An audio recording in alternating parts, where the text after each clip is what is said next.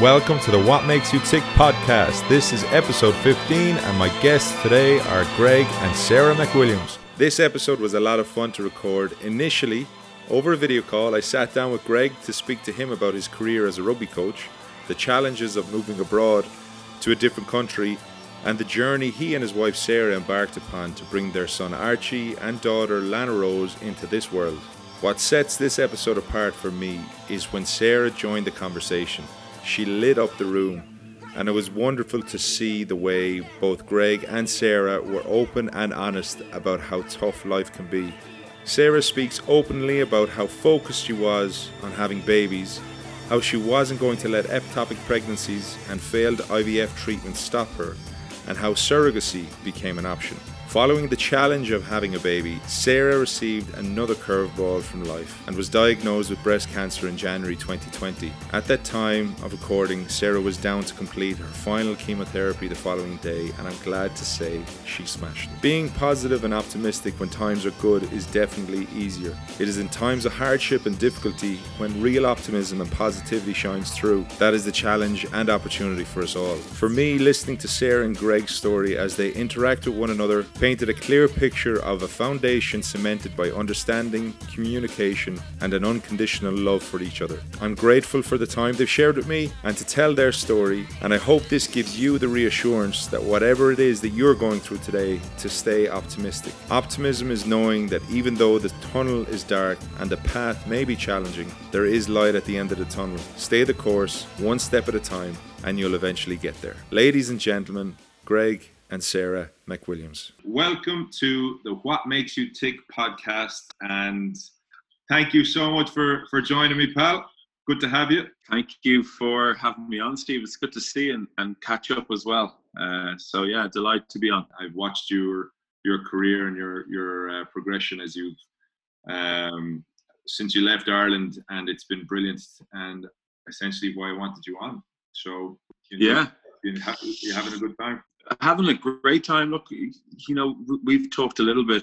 There's drawbacks to everything that you undertake, particularly when you're picking up from one country and moving to another. We had an opportunity, myself and Sarah, to come to America in 2014. And originally we had planned to be here for 1 year, maybe two, and here we are 6 years later. Some of it's by design, and some of it's we can talk later about Sarah and a couple of things that we've been through as a couple, and she's been through as an individual, that has us where we are. But no, we're very lucky. We have a roof over our head. Sarah's getting through treatment, and we have twins upstairs going to sleep. Well, hopefully they'll be going to sleep. They're quiet a few minutes ago. So yeah, all's good. This is an all-inclusive podcast, so whenever they decide that they want to join in, they might. So the fact that you left and went to America, what was the reason for you to go to the States? If you could maybe give people a bit of a background. I was in St. Michael's College as a school teacher, and I was heavily involved in rugby coaching. With the school, with the province of Leinster, I was helping out with their under-19s team for a number of years. I was coaching the Irish women's side as well since 2009. So I've been with them for the guts of 5 years, and I was coaching AIL here and there, and I got an opportunity to go to Yale, which was really appealing to me. The thought about going away through rugby was always something I dreamt of, but I think when Yale came, it was around education, which was something I was very interested in, not just the rugby. I felt that was a good opportunity, and the timing was right for myself and Sarah. So we made a decision to head away after the Women's Rugby World Cup in France in 2014. And here we are, 6 years later. But we've been on one hell of a roller coaster. We've had some brilliant times, and we really have had some brilliant times. And then there's times when you're missing your family. Sarah's family are very tight, as are mine. They're tight with each other. So we miss family a lot. And then Sarah's been through some challenges, and we've been through some challenges as a couple, which we're going through one at the moment. And it's just about being able to, have a clear plan, be as positive as you can without being fake. Everything, you got to be real, and you got to be optimistic. but at the same time, you got to just put one foot in front of the other sometimes and just get through the day. And we've had those days recently. Greg hasn't been through any challenges. How's it going? I needed you, Greg, to get me through the day. Good to see you. Looking well. How have you been? How are you doing? You are looking well. Yeah, grand. I just heard Greg droning on about his issues. He's got none. What's ever happened to you? Yeah, what's wrong with you, Greg? You're grand. You're over in the States. You have been playing or been coaching rugby for the last number of years, and you have the opportunity to go over there. Talk to me about just the kind of the decision-making process and what was going through your mind, and what you guys kind of spoke about in order to create this opportunity for yourselves. It's a great question. I think I was heavily involved in education. I was a school teacher, as well as, she's laughing at me here. You just be aware now that I'm not going to be able to answer any of these questions properly. No, you just have to be honest now, no bullshit. I was a school teacher in Michael's, and I really enjoyed teaching, actually.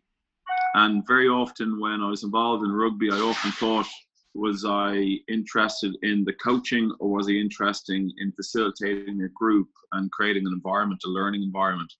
So I think the idea of going, to maybe a first division club in England wasn't really as appealing to me as it was going to a university somewhere like Yale, where you're going to see how education is operated at a really high level. And that's really, really appealing for me. So I think whether I'm in the classroom or whether I'm coaching rugby, it's about helping others. It's about improving yourself to try and make experiences better for people that you come into contact with.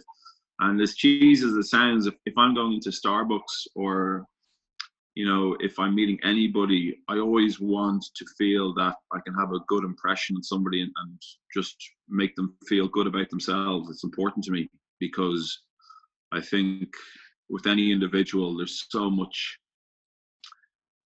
good underneath it all, that sometimes just having somebody there who's not judging, and so I think coming to Yale gave me the opportunity to look at very good educators, very good teachers, and it gave me the opportunity to help mold young men into making good decisions outside of rugby.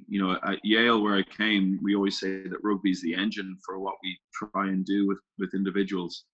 So you're trying to give them a really good experience where, they're grateful for everything that they have. And, you don't want them to be entitled. You want them to be, grateful for things. So I suppose you put that all into one big pot, and that is kind of, I suppose, the foundation of the way I'd like to perceive my day is, be organized, get on top of things, become better at my job so I can deliver a better message to players, and you can facilitate that, where you're just hoping people can have a good positive energy and enjoy the experience that they can have through rugby.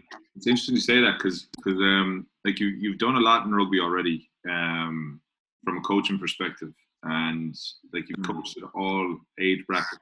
You've been part of the coaching ticket for USA in the recent World Cup, which I'm sure was a phenomenal experience. And now you're the head coach for Rugby United in New York. And have you got a specific philosophy of coaching? And do you take that with you where you go, or do you adapt to the environment? Because not every team is the same, right? And not every player is going to be able to do the same things you want them to do. Another very good question, Jesus. I think your philosophy of how you want to play the game stays pretty constant. And I think it's important that you profile the squad of players that you have and the environment that you're going into, because the way that I want to play mightn't suit the player group that we have. So I think it's really important that when you go into any environment that you see what players are there, what their skill set is as a team and as a group of individuals. And then you're trying to find out what you can do to try and improve that group to be better. And you have to be adaptive in that environment. So like I go into certain places around America where you need to be quite prescriptive and you need to be quite detailed with basic instruction. But then you go into another environment where you're actually there to ask leading questions and have the players to understand what they're doing and to take ownership of it. I think sometimes as a coach, you just need to have that balance. You have that balance right, where the players feel like they're contributing to what we're building. And I think it's also really important for me is, I know my limitations.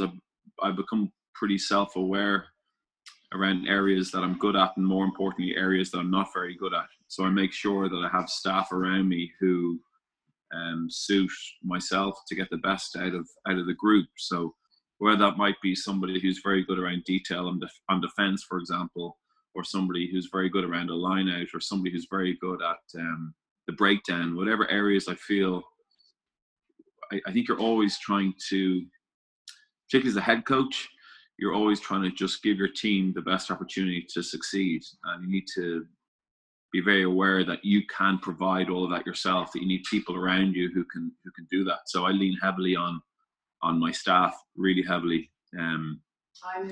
I employed, Sarah's just telling me that she's a staff, but you employ people who are going to do a better job than you, essentially.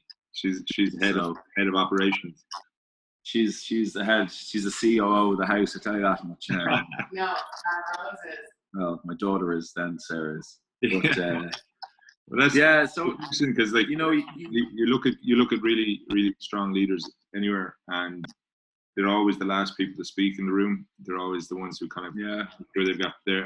What did one fella say? Is a fella over in Scotland. I was watching a documentary, and he said the biggest thing, most important thing for him is that he's not the smartest person in the room when it comes to the board and when it comes to and stuff. That he's got all these other people who have more expertise than him in other areas. All he is like a facilitator of people. Do you think that's? So I suppose you could say the same applies then to business, right? Like. I think it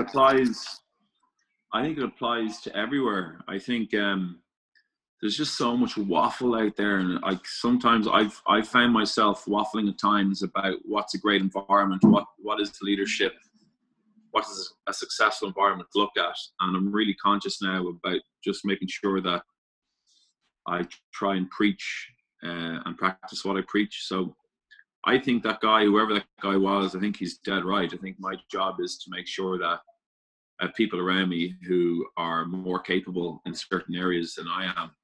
And I need to just piece everything together to try and give the players the right opportunity, again, to win. At the end of the day, like where Yale is a holistic environment where you're developing individuals on and off the field, we'd like to do the same with Rugby United New York. And we've got a very holistic environment, but we're also a professional team where if we lose 3 in a row, I'm on a plane going back to Ireland. So you need to, again, have the balance right between that very holistic environment that you're looking to create and then very specific details around performance indicators for your team. So your players can own it, your staff can own it, and we're all going the same direction. It's corny, but it really is. I think Sarah's looking at me saying it's corny, but it is essentially what's needed. You need to just be very detailed, have good clarity, and have your players feeling that they're contributing, they're a part of what you're building. I'm sure it's the same with the workforce, that if they feel that they're contributing to where the company is going, well, then they'll give more emotion, more energy, they'll be more aware, and hopefully they'll produce better output.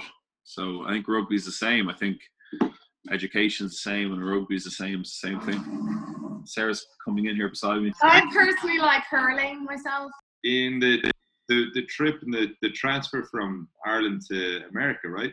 A lot's happened. Which we did from the time he was given his job description to the time, or you came to me saying, "Do you want to move to America?" to when we landed was a month. Yeah. So 2 like. weeks.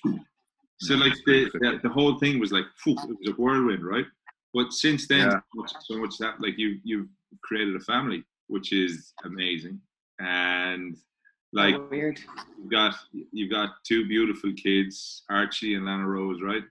And hard to believe because they took so long to get here. Like that was, let's talk about that, because I suppose the thing I'd just like to touch on there is that for you guys, it'd be lovely to just hear your story a little bit, because you've got two incredible characters who keep you on your toes for sure. Yeah, we Don't have children. yeah, we would have gone through a hell of a ride really to get Archie and Lana Rose here. Well, I think that was one of the main contributors to us not going back home, because when we moved here, like 6 weeks in, I had an ectopic rupture and ended up in emergency surgery. So, and then there's a whole lot of stuff that came after that. So I was instantly put through to, because I'd had a couple and another ectopic and another, put through to fertility doctors. So once we met that team, I didn't really want to leave until it was done. Okay. And this is how long it's taken us. It took us, the guts of 4 years going through Sarah, going through her own. Well, it would be IVF. 5 years, because it was 6 weeks after I moved. 5 years, yeah. So I love it. My husband and wife team are just correcting him all the time. Yeah, no, but actually, these are 18 years. Yeah, it was really tough, and I know that there might be people listening who are going through the same thing. Like, we felt quite isolated. It was really tough. I was away at work as well sometimes. There was one particular time, I think. Yeah, we left all our mates and family and came over to. I was in Australia when you got word of a loss, a baby loss quite late on. Loss. Yeah, there was a couple I had to deal with on my own, but like, you know what us Irish women are like, you just get on with it. Yeah, you just get on with it. What other choice do you have? Yeah. And you're not going to dwell, because what good is that going to do? You have a choice, right? And I have no experience in this. And one day I'll have family and all that stuff, and I'd love all that. But here's the thing: is that what you guys are doing, the stereotype is you have to get on with it, right? But in saying that, there's also the thing: take the time to feel it and have the emotion, and you're dead right in focusing and getting on with it. And that's all you can really do. But there must be times where you're kind of going, you take on the emotion and you go, right, embrace the sadness of it, and then it's like dusting yourself off and going again. So how did you get your head? You know, I'm terrible like that. I just the first 4, you're like, okay, because it's happened. I think the first 3 are the worst. The ones that we had at home were the worst, because it's your first time getting pregnant. We were so excited, and you go shopping with your mommy to get all the stuff that you need, and then for it to not work out, that was really devastating. And then followed by an ectopic that gave me Hashimoto's. The chemo injection that they give you in Dublin to get rid of the ectopic gave me Hashimoto's. Methotrexate gave me Hashimoto's. So that was another hill. And then got pregnant straight away after, accidentally, and miscarried that one as well. So it was just massive kicks all the way. I know, we've no problem getting pregnant. It was the sustaining.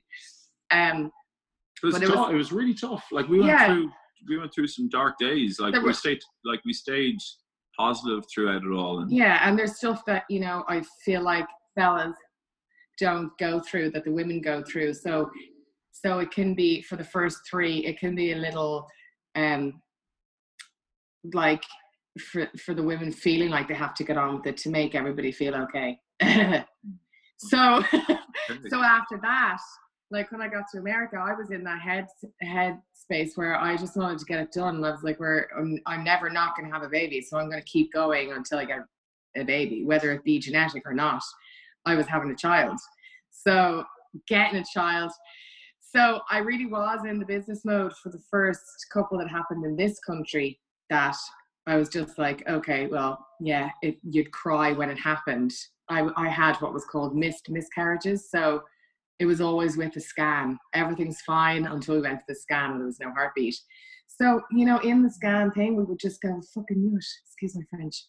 I just knew it. You know your own body, blah, blah, blah. Sarah felt it before scan. She was really nervous. I would be telling him something's not right or whatever. But then after that, when it became apparent that we were running out of time and all that kind of stuff, that's like, I had one major meltdown in the car park of the fertility clinic where we got a call saying that none of our embryos were normal, that they were all abnormal. And it takes 3 months to get them. You're injecting yourself 3 times a day. You're getting hot flashes that can put you down. Like, it's just horrific. And then get pregnant, go through an egg retrieval with no anesthesia, where they get each egg individually, and then get pregnant, and then lose the baby, and then get more embryos again, and then get the call that they're abnormal. I was like, run me down, I'm done. I'm going to throw myself off a building.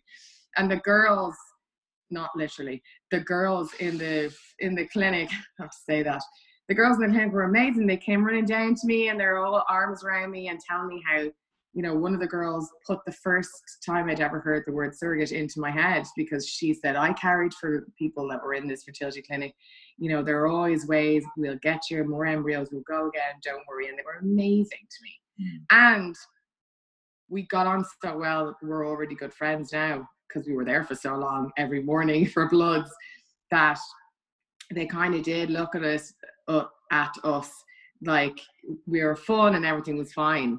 So to see me collapse like that, they were like, oh, Jesus, okay, they're real people. They have real feelings, and this isn't a barrel of laughs. Every time they come in the morning, they're like, morning, did you get your coffee? Take me bloods, will you? You know, so there does come a time where you have to be real and let it all out.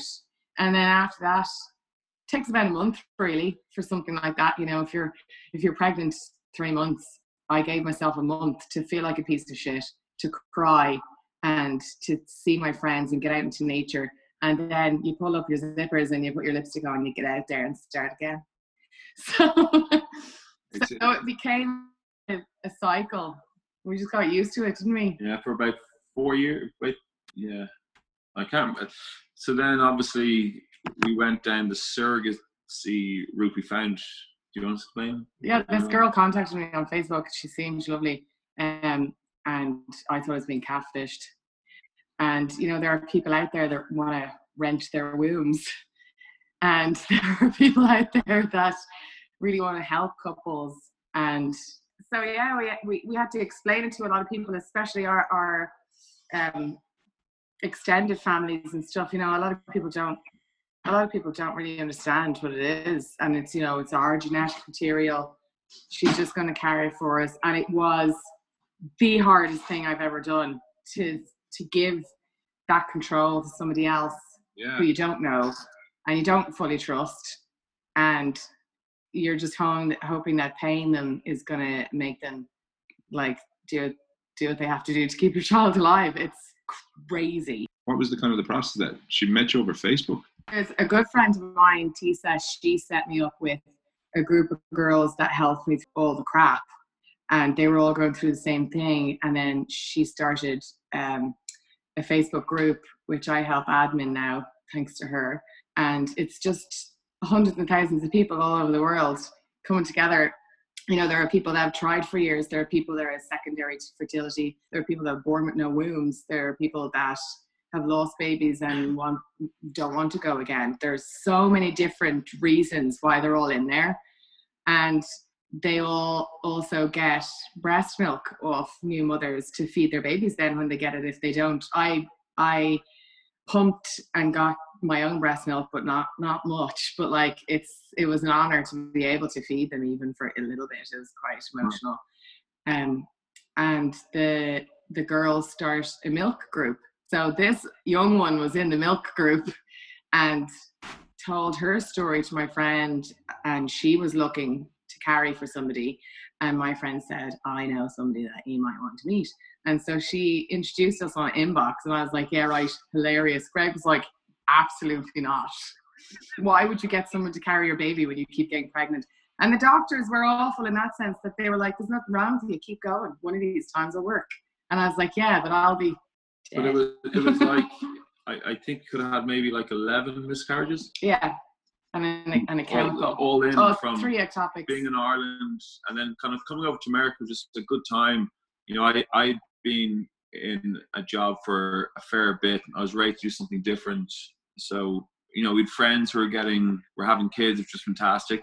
But kind of we were still like that couple who were trying and couldn't. So we just felt it was good to maybe head to America for a year just to, you know, have a different scene and maybe look to get pregnant. And we got pregnant pretty much straight away, as Sarah said. We didn't even know we were pregnant. She had to have an operation after 4 weeks of us being here. And pretty much from that moment until she got diagnosed with cancer, in January.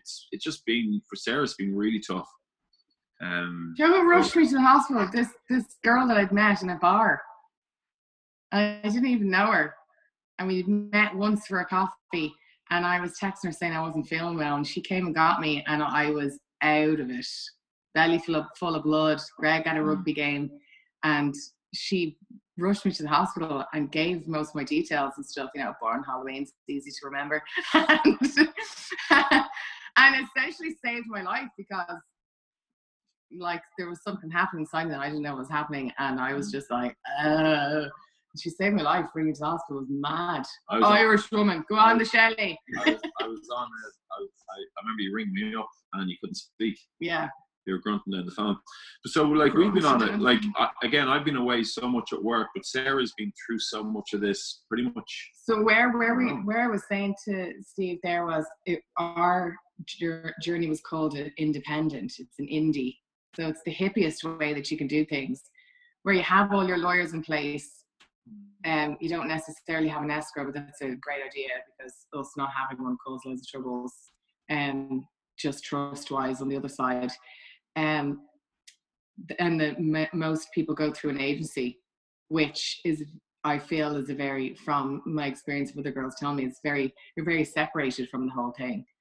So I don't know which is harder, not living in the house with the girl, which I was trying to do, but we just didn't know them and didn't communicate. They were very young, and I spent probably in total 2 months over there, a 2-week stretch and then a week stretch in someone else's house, carrying my baby. It was mental. Yeah. Florida, yeah. So there are so many ways to do it, but I don't think I would do the independent way again, because there's no in between man that you can lean on. So it all fell on me, and if anything went wrong, it was my fault. So many misunderstandings like that, just because of the age, weren't understood. We had to wait for her to turn 21 so we could use her as a surrogate. So I was essentially babysitting somebody that was growing my children.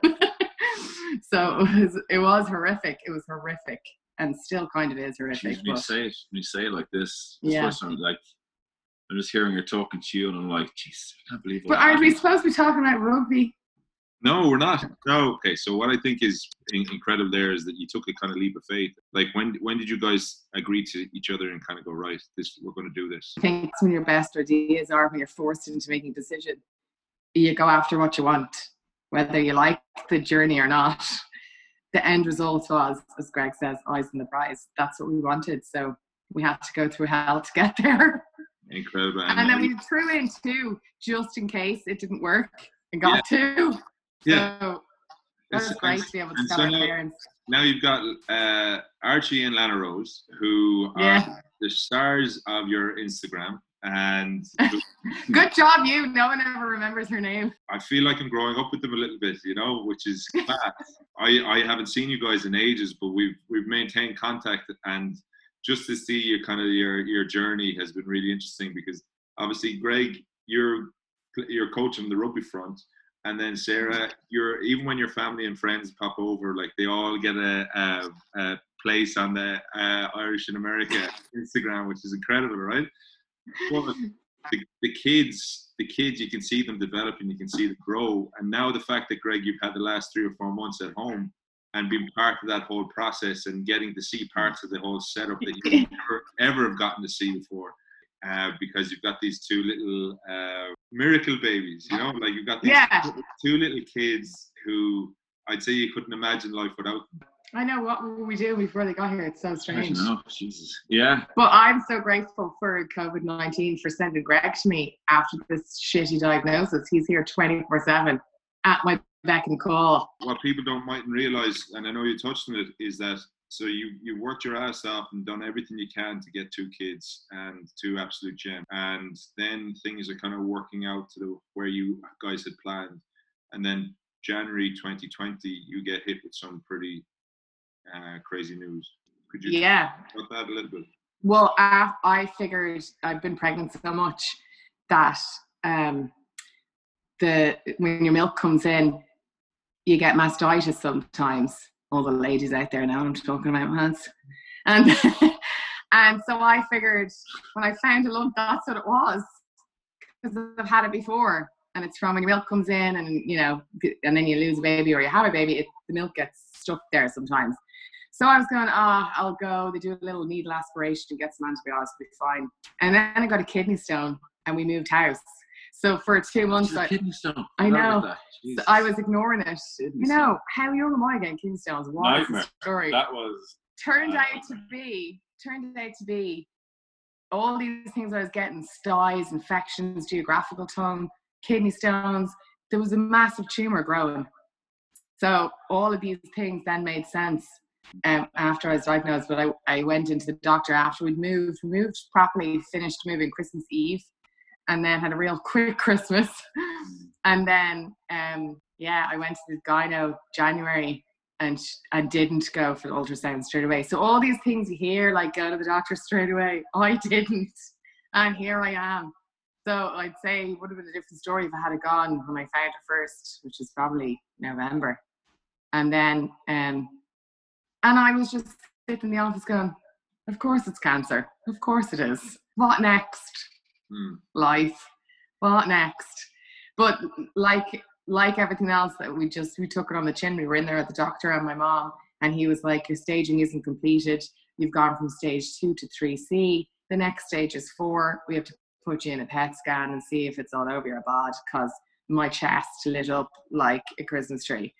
Yeah, but it's important to note that they were originally extracting the tumor, and while they were extracting the tumor was when they found the nodes. So they extracted 29 nodes. The sample worried about what they looked like, and 26 of them came up as positive for cancer. So, legendary doctors. Yeah. Legendary doctors changed the whole procedure when they were in there. When it was under the knife, they were like, okay, we're not doing it the way that we've discussed because this is happening. And they left me with the longest scar instead of taking everything off. I'm just so grateful for them. They're amazing. Greg's best friends, one of them never go to take off. But originally it was, and again, if I'm wrong, let me know. I'm likely wrong. But originally it was stage 2, and it was going to be extraction and radiation. And all of a sudden it went to stage. They do the stages. Sorry for putting over you. They do stages by size of your tumor, how many lymph nodes, and if it's spread. So you're like going there first. It looks like I went in for the exam, and the tech said to me, "That looks like a tumor." And I was like, there goes your job. You can't say that to people. I remember. Then the doctor came in and was like, we're going to send you to a specialist. I was like, oh, shit. But again, you would never think the worst. Actually, I do think the worst, but I just, this time, didn't really believe it. And it wasn't until I'd shaved my head and lost half my boobie that I believed it, because it all happened so fast, seemed to happen so fast. And now you don't need to shave your head. Yeah. Although it's freezing all the time. I feel sorry for you lads, because people are like, take your hat off. Oh, you're grand, you're gorgeous, whatever. And I'm like, my head's freezing. It's got nothing to do with you. My head is freezing. Very liberating experience shaving their heads. Friends of mine who cut their hair that short anyway. But it's very different when it's not a choice. They recommend for you to shave it so that when your hair does fall out, it's not as emotionally hard. Seeing big clumps of hair. That was my recommendation. So Sarah, we shave. I remember. I was like, I'm not losing my long hair in the shower. But it was after the first treatment. You'd grab your hair and it was coming out. So I was like, let's just chop this shit off. Yeah, that was tough. You've been diagnosed with cancer. You are after having all these battles in trying to have the kids over the last number of years, right? Next thing you're diagnosed with cancer, and what's your mindset? It's because here's the thing, and what I love about you guys is how real you are, and I love the fact that when you're on, when you put things and I see your stories and stuff, whether it's family, friends, whatever, it's just you. Like you did this amazing, beautiful photo shoot as well before your operation with the kids, which I thought was. No, I'm talking about that. That was last minute. My friend is amazing. Came over and was like, "Let's see what happens." Yeah, Greg didn't. I wasn't happy at the start of that, but then I appreciated the art of what Sarah was doing. He said sorry to me for saying, "Oh, you put them on the internet. Oh my god!" And I was like, my Instagram's private, relax. But he didn't like it at all because when you're married to somebody, regardless of how good or bad your relationship is, you need to chat about it, really. And I don't think I did. But he said sorry to me by blowing one up and putting it in a frame. I wasn't happy at the time, I'll tell you that. When I saw them, I was like, Sarah, take them down. Yeah. I don't want people to see that. That's people to see what, though? And that's the thing is now did he? But see, from my perspective, I just thought it was like an unbelievable way of kind of documenting the journey of what you're about to go through and stuff. And that's where I kind of saw it. I found it powerful. Yeah, I thought it like, yeah. Tell me about that. I just felt, well, it was all last minute. My friend is an amazing photographer, and she was coming to visit me, and she said, "Do you want to do a few pictures?" Or I don't know how the conversation started, but like the bathtub was just, let's just chop all the heads off these flowers and throw them in the bath. And then the babies getting in the bath was just because they wouldn't leave me alone. Mommy at the door. Yeah. And we were getting flowers and chocolates and things from loved ones, and they were honestly, obviously you love a flower, they're gorgeous, but getting the flowers in the first week made me feel like I was dying. Okay. It made me feel like shit, that I'm really sick. People keep sending stuff, and I guess I didn't want to see myself as a sick person because, you know, I have Hashimoto's and I have lupus, and my endocrinologists always say to me, like, you're not only do you have an immune system, you have an amazing immune system that's battling really hard for your quarter of a thyroid that you have compared to everybody else's. Where I would always say, oh, I've no immune system, or my immune system's shit, but actually it's amazing. So I've been really grateful to my body for keeping going through this, because it's a lot. The chemotherapy is a joke. It's so tough. Yeah. And you just have to be thankful that I'm standing and my body's able to do it. You know, the first chemotherapy kills 27% of people or something. Greg, on one side you're seeing your wife and life partner, and then on the other side, Sarah, you're going through it potentially. What's going through your head? Is it like, I need to just keep going, it'll pass? No, I think we're both pretty positive, and when I wouldn't feel positive, Greg would be positive for me. And I don't think you've had any moments like that where you've needed to be. He's very positive. Will you turn the bacon off, will you? Bacon's off. It's not on high, you spanner. I thought you were low. 1 second. His eyesight's terrible. Yeah, but no, I'm not saying you're not positive. I'm just saying there's two ways of looking at it. So he's like, I got to look after her, and then I got to fight this. And yeah, we're going to be fine. Was our outset. Absolutely. Mindset. Yeah. So like that's the thing, is that you're doing your role and focusing on the fight, and Greg's doing his role. I still obviously have to work. So like I still would put in probably maybe 6-7 hours a day ish. Still working. So we have help we have to have help in here to help with the kids, and then obviously I'm so grateful for all our friends. Like that girl that introduced me to the surrogate, Tisa, she's been mentioned twice now. She set up a GoFundMe for us, and just like, you know, you're so grateful to people who do things like that. But we were a little about the GoFundMe until the bills come in, and you're like, we are absolutely screwed. Our insurance, for some reason, was in a, what's the word? Well, we just changed jobs. Place. Yeah, we changed jobs, and we had like temporary whatever it's called, low insurance, just when I was diagnosed, of course. So my surgeries weren't covered and stuff like that. And like doing that for us and everybody donating made me feel so loved. And I thought it was going to be so cringe, and I thought I was going to be like, oh gosh, people are going to be thinking this and that. But really, when it comes down to it, this is my life. My mortality is being tested. And all of these people coming out of the woodwork, like people who don't even know, people that like you haven't spoken to in years, donating to this GoFundMe so we can have childcare, because the first and foremost problem was we're going to need care for the babies because full time, because I'm going to need to recover.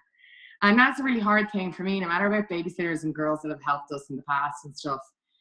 It's really hard to hand over full-time mammy to somebody else. So that's another kick in the teeth. Also involved. Greg's full-time mammy now. Well, but it's just about getting that balance right. So I had a job that I had to still work. Yeah, so. the first and foremost was the children having care. I know you're there and I'm still here, and I do have them every day, and we play every day, obviously, because it's all over the internet. But but that was I wasn't worried about me. I wasn't worried about if I'm going to get through this or what's going to happen. We were worried about them not being cared for properly. So we had this lovely girl move in with us and helped us through COVID. She's leaving now. So, but it was amazing. During COVID, you couldn't come and go. Yeah. So like when this first came about and Sarah was diagnosed, I was still coaching, and I would be away a lot, and I'd be coaching a lot, and we'd have somebody who'd come into the house while I was away, just in case anything happened with Sarah. Yeah. So when COVID happened, it meant that somebody had to either be here full time or we couldn't have anybody. So this girl was prepared to move in. She'd babysat for us before, so we knew her. Yeah. She's Otherwise, really it probably cool. wouldn't have happened. But she moved in. Perfect. Right. That's it. Yeah. So we were. So it's a case. You're now coming to the final chemo session tomorrow. Amazing. Yeah. And then you move to the next stage. Then after that, is it? Yeah, I've got, as far as we know, 12 weeks of daily radiation. They tell you 8 to 12 weeks, but then I saw, the way I took a picture of the computer screen on the sly when the doctor left the room, and it had like all the information about it. And the I didn't read that. I did not. But the same thing. Oh, I'm here. I've completely forgotten what it's from. Radiation. 12 weeks. Oh yeah, I read that. See, chemo brain. Like, no, seriously, it's a real thing. Like, I would just forget somebody's name that I know really well, David. So they had down 10 to 12 weeks for me. So I was like, oh shit. So that's what I'm keeping in my head. But my doctor did say to me it can be 8 to 12 weeks. I'm hoping for the latter. But I don't want to, I've got neuropathy in my fingertips now, which is gross. And they were like, we'll lessen your dose. And I was like, don't lessen my dose, because if this comes back, I'm going to blame myself forever. So whack me with it, and then we'll deal with the recovery after, because lessening the dose and missing, my doctor gave an amazing little analogy. My brother came to the doctor with me. You were away, were you?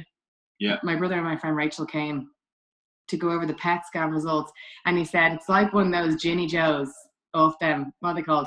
The dandelions. The Ginny Joes. It's like one of them in your garden, and you don't know where it is. It's blown somewhere in your garden. So we have to kill all of the grass in your whole garden to get rid of that one dandelion Ginny Joe. Is it dandelion? Or I think dandelions are Ginny Joes. Yeah. Remember you got me in the mouth? Yeah, I do. Yeah. So. I remember that video. And I'll do it again. So my hands are all swollen and sore at the moment. I can't do anything with them. It's like having flippers. What's your what advice would you give somebody now, like that? What you guys have gone through, you were focused on having a baby, and you did everything you could to get a baby. And what I loved about that is that you didn't rule anything out. Everything was on the table. To have the best opportunity, right? And now your approach to the chemo is like, just hit me with this, because I want to eradicate it, and I want to give myself the best. So what kind of advice would you give somebody who is maybe finding things a little bit challenging, or a bit worried, a bit frightened, or a bit scared, or looking to the future? What advice would you give them when they come up against kind of hardship or tough times? To take help, because I find it difficult to take help. It's like taking a compliment. I don't know if it's an Irish thing. When somebody says, God, you look lovely, you go, fuck off. You have to take the help.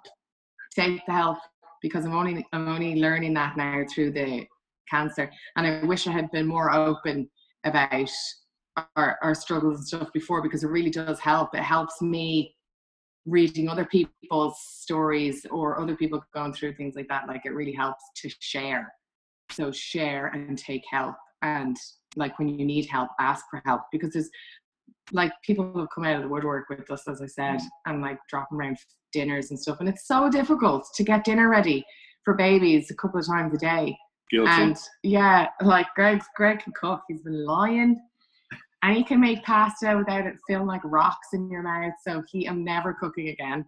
But people have just been amazing. Our friends have been amazing, and you need to get that community around you. Yeah, but before that, when it came to us losing the babies early on, when Sarah first mentioned to me even the thought of IVF, I was like, no, not doing it. We'll be fine. And then when IVF didn't work, we tried that like 3 or 4 times. They all worked. And surrogacy was an option. I didn't know how does it work. So obviously I knew then it would be me and Sarah. It's our egg. I was like okay with that, because the next thing afterwards would have been the adoption, I'd say. We were like 27 weeks pregnant, and he was like, is the baby gonna look like her at all?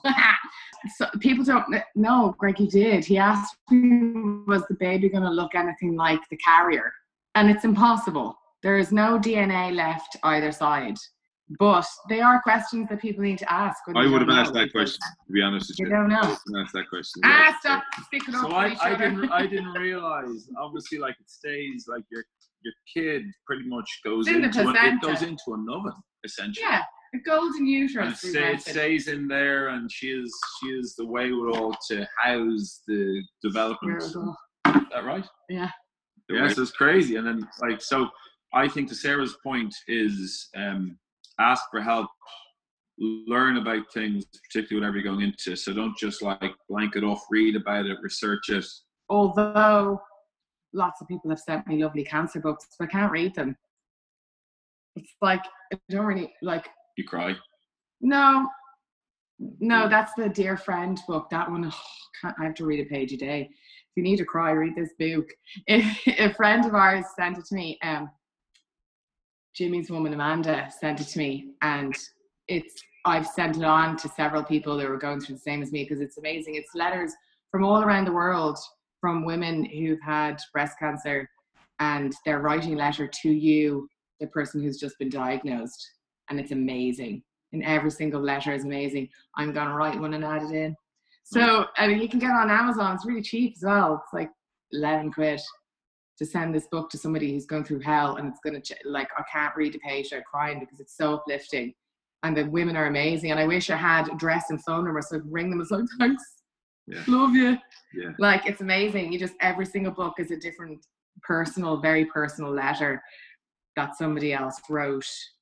Who knows what you're going through? It's amazing. If you were to give somebody a gift, what would it be? I think the gift of listening is very important to make the correct, obviously, even for me as a rugby coach, you look at a lot of data analysis, you watch a lot of game footage, but I think in order to make a complete decision that's one that you're really happy with, I think it's important to listen and, talk to people who've been through what you've been through. Well, it depends. So if it's rugby, I have mentors I talk to, and I listen a lot. If it's to do pretty much anything around the house or with cancer. And the first thing I did was search engine, Instagram, breast cancer 3C, and I've met some really good friends through it, that we send each other stuff, and we're there to chat about the scary things that happen to you during chemotherapy, because shit, your nails can fall off. I didn't know that, and so you go to some girl, did this happen to you? And they're like, yeah, this happened and this happened, but this helps. And this helps. And these are strangers. Yeah. So listening. Yeah. Very important. Yeah. And taking that advice. Listening. Is it listening?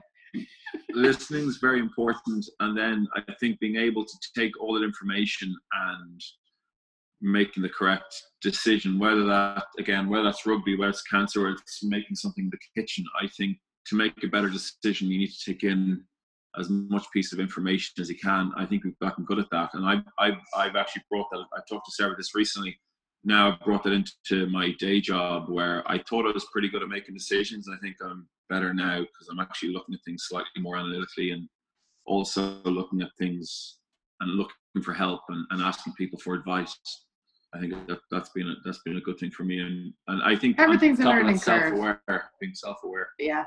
Well, what's encouraging though is how you guys have gone about this, and it from the outside looking in, you haven't shied away from it. You brought it up front. You've brought it into your everyday. You've made it part of your kind of your social aspect and keeping in touch with people. And I'm sure there's the social side of things. That's only the headline, as I call it. Nobody knows the content and the detail behind it. Yeah. But I think I probably wouldn't be so. Sorry for putting over you. I probably wouldn't be so open with it if we were living at home. It's that you know, there's the 100 people that you have at home that want to know what's up. You don't have to talk about all that shite because they've seen it. So you can talk about the more important things then when you do chat. Yeah.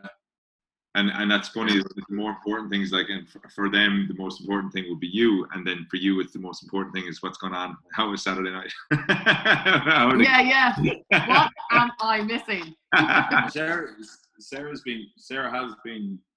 You know, you do say very regularly, which has impressed me. Is you're always saying how lucky you are in one sense. So lucky. Which is crazy when somebody, you know, is going through chemotherapy and she's got a bad dose of it. That you're still lucky and you're grateful, and we have a plan, and people aren't so lucky as we are. Yeah, like the people that were going through IVF or IUIs or any kind of fertility treatment, getting diagnosed with cancer during that halts it all and also puts you into early menopause. So that's your storybook on that, closed for a genetic child, and then you have to, like, it's the hardest thing on the planet that people have to go through. And then, you know, so not having those two babies and going through this has made it a lot easier. And I feel really lucky that it can always be worse. And if you were to say Lana Rose and Archie in a couple of years' time, right? When you look back at all this and you're kind of laughing about the times that, like, you felt like you're. Mommy threw up in the car, do you remember? Yeah, so like when you laugh about the challenges and the dark times that you've gone through, all right? Like, what do you think the lesson is going to be for them? Well, I'm actually keeping, my mommy gave me a journal book. My mommy and me used to write to each other when I left. Actually, it started when she had her hip replacements and then climbed Kilimanjaro. Didn't lick it off a stone, you know what I mean? So I kept this journal and it would go back and forth. And then she bought me a journal. So I've journaled everything for them to read. And hopefully they will get the same out of it that we did, that you don't take things for granted, and happiness is a choice. I to say one thing, and I'm only noticing that, say, the last couple of weeks, for Sarah to have gone through what she's gone through and to not have her mother or father or her immediate family, whatever about my family, whatever about friends, but not having them to be able to call in every day and just put their hand on Sarah's hand and say, you know what, look, it's all right. Let me make you a cup of tea. Because of COVID, you know, all of our family had to cancel trips out, and also all of our friends here couldn't come into the house either. So I think in hindsight, it's forced us as a four, and, you know, Alyssa as an extension that she helped look after her kids, obviously during the COVID, was to just be really, really tight together at an early age. Like, I'd be away all the time and I'd be working all the time. And, you know, as dreadful as COVID is, and it is, the opportunity was for us to spend this time together and for me to support Sarah for once, because she's been supporting me as a rugby coach for like the last 15 years, where I'm away all the time and I work on social hours and I miss family events, and, you know, so it definitely takes a toll on your relationship. So when, like, the being away does, and Greg being home, like, has made us realize why we became best friends in the first place. Yeah, and I can't wait to get back out there again and get away from her. That's all right. You have to come with me maybe next time. No. I love that. I think, and what I've noticed as well, Greg, is the guitar is coming out a lot more now as well on the social. Oh my God!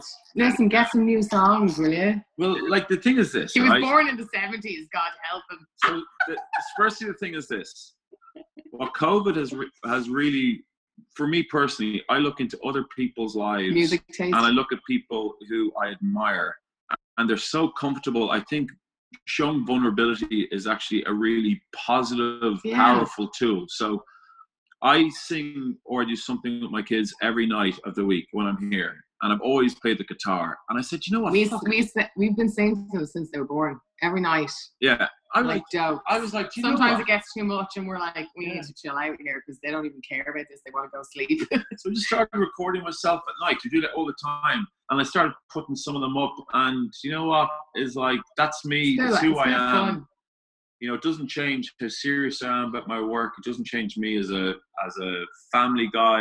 It just means that this is me, and I like playing the guitar, and so what? It's a bit of crack, isn't it? It's a bit of fun. So we do that most nights. So we just started recording at the odd time. Sarah gets involved when she can. We have very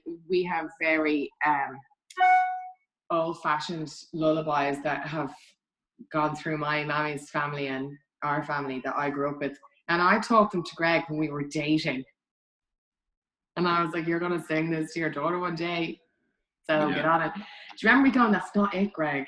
You're getting the sentence wrong"? Yes, I did. And now he sings to the. So I stopped lullabies and I just go for like 60s and 70s songs, pretty much, and weird. There's a beautiful video that you guys put out there where the two of you are singing. I think was it your anniversary? That was the lullaby. That was literally singing to the babies, and he recorded it. John Prine. Stunning. Absolutely stunning. But she's a singer, man. Like, she's brilliant. But you can harmonise and everything. You've got the whole fucking bang. Like, it's unreal. Just, Sarah, keep doing what you're doing and keep fighting the good fight and keep staying positive. Thanks, babe. Okay, because love what you're doing out there.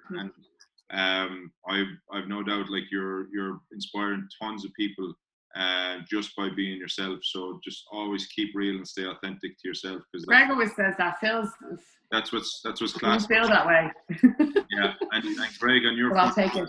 So good to see that you're doing brilliantly in the rugby and you're getting the just rewards that you should have always been getting, and that's down to hard work, due diligence, and a good support network between yourself, the real CEO.